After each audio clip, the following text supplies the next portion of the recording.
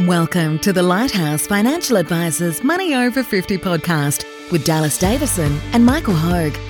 This information is general in nature and does not take into account your objectives, financial situation, or needs. Therefore, you should consider whether the information is appropriate for you and your personal circumstances. If you require personal advice, please contact Lighthouse Financial Advisors. Here are your hosts, Dallas Davison and Michael Hogue.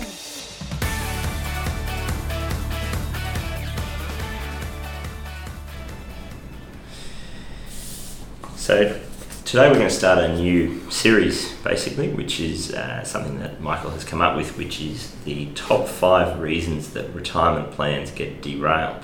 So we'll go through each of these one at a time. So the first one today, Michael, if you'd like to give us a start there.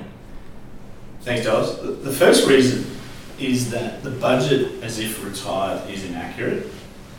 And what we do with our clients leading up to their retirement, and certainly when they first come to see us, we like to do a budget with them as if they were retired today. And there's certain things that you strip out from that budget compared to what their existing budget is. Yeah. And so with this, like as you're saying, so it may not necessarily be an actual budget where you sit down and go through every line item, but so this is more around working out how much money they would spend if they were retired, what their income needs are.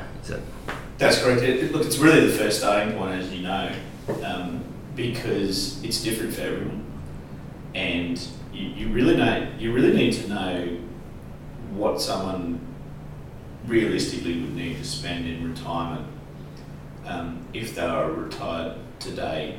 And then you can work out the other variables. So the other variables are how many years away from their ideal retirement are they? You can apply likely indexation of rising costs to that budget, and you can get to a figure as to a ballpark range of where their retirement savings value needs to be sitting the day that they retire. To fund that income.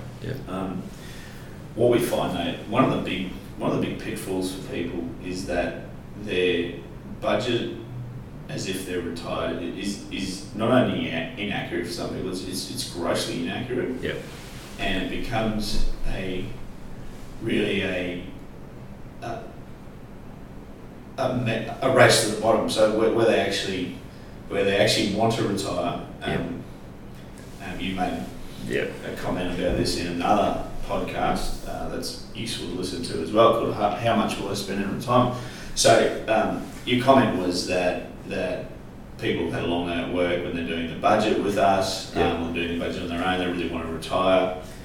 So they naturally shave those expenses and make them as low as possible in the hope that means they can retire early. The problem with that, though, is that if you rely upon an inaccurate budget and you get to retirement and you've underestimated by $10,000 or $15,000 or $20,000 in that what you thought you would spend is far too low, and you actually need to spend another $10,000, $15,000, $20,000. The chances are that you've underdone what level of retirement savings you need to be retired at that point in time. Yeah, and so there's a point that you've made before. There seems to be the same types of areas of people's expenses or budget that they have underdone, or that they got their estimations wrong there, and so there's we see a fair bit of consistency across the same problem areas. I find home maintenance is far too low, body maintenance is far too low, so that would be things like dental costs, or medical expenses. All of these. Admittedly, all of these things are things that you hope won't go wrong with you, but realistically, things do go wrong with your person, your body, your teeth, other parts. You need to spend money there.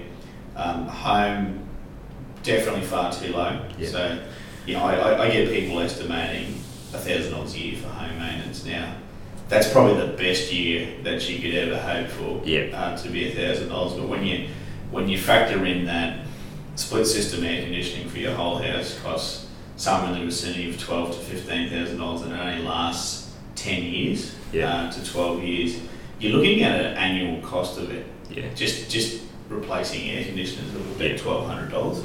Painting, some of the painting quotes that I've seen inside and out for houses, up but around the $30,000 to $40,000. Yeah. So it's quite a big job. It's quite a costly job now. Yeah, that's every sort of 12 to 15 years. So if you're averaging out these costs, home maintenance is certainly a lot more than people actually. And I think the same thing applies both for home maintenance and, as you said, body maintenance or your medical expenses. Is that what you tend to find is that people estimate a figure here that they kind of hope that will be, not what reality is, and so that no one wants to have to spend money on replacing air conditioners or repainting their house. No one wants to have to spend money on going to the dentist because those aren't fun things, and so you tend to find that people look, even if they have had a good year where they haven't had to have any of those costs, they look back and go, well, it'll be fine. I won't have any costs moving forward. So the important thing there, I think, is to be realistic about what are those costs likely to be over my 30 years in retirement. What is the average annual cost based on that? The second section, which you sort of started briefly touching on, which was the other problem areas are more of the fun stuff, and people underestimating that as well.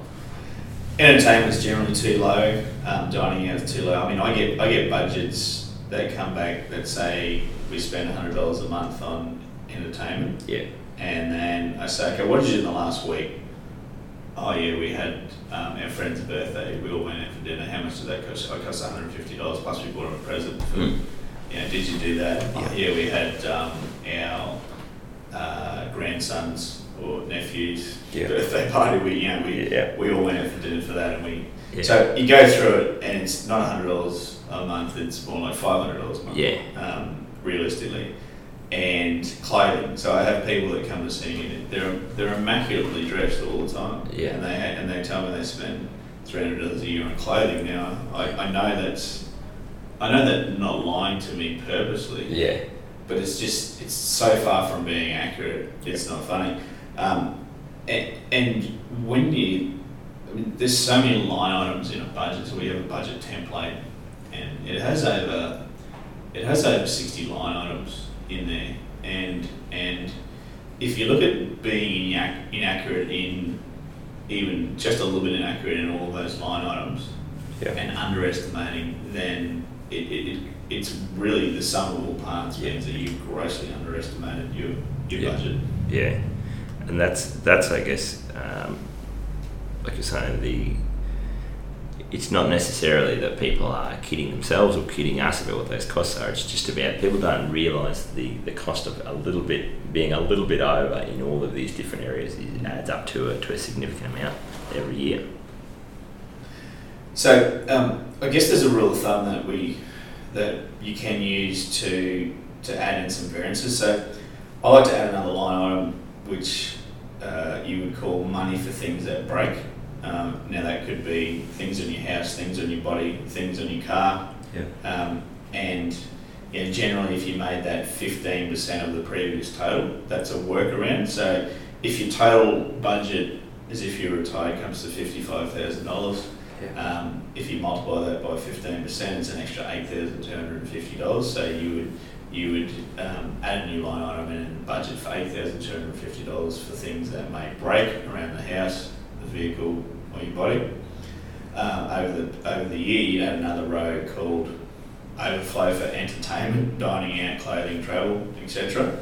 And you'd make that 10% of the previous total. So if your total budget was $55,000, a workaround would be down to 10% variance there, which would be $5,500 per year. Yep. So your new budget now increases from $55,000 to $68,250. So you add $8,250 for things that would break, and $5,500 for overflow for entertainment, travel, dining out, clothing, etc. And you're now up around $68,250. I'd then say round up. Yeah. Round up, up, down. Yeah. Because it creates a variance. So you're up around $70,000 now. Coincidentally, that's actually the budget for the average of other people that are currently in retirement of our clients, we should point out. So we're in regional Queensland. It would probably be vastly different if you live in Sydney or Melbourne or somewhere like that. It'd be more than that. Yeah. But the average tends to be around about $70,000. Yeah, and that ties in, like you said previously, we discussed this, is that for most people, if and when you do a budget, their budgeted expenses is somewhere around that $60,000 per year. And then what we tend to find is that in retirement, at least once per year, there's something comes up and there's another $10,000 a year that's needed. And that's, I guess, the way that you've just done that is to allocate for that and just say, okay, well, there's a percentage there that we know that we don't know what the extra expense will be every year, but we do know that we tend to underestimate. That's what people tend to do, and so we just need to have an allocation for that and know that that's there if and when we need it. And wrapping up, I'd say, knowing what income that you would require in retirement really is the first step to working out a financial plan for your retirement. So there's another really good podcast that we have that talks more about this called How Much Will I Spend in Retirement? There's 3 ways that we go through to make an estimate. And be sure to listen to the other 4 top 5 reasons that retirement plans get derailed. Thanks. Thank you for listening to the Money Over 50 podcast with Lighthouse Financial Advisors. We look forward to catching up again soon.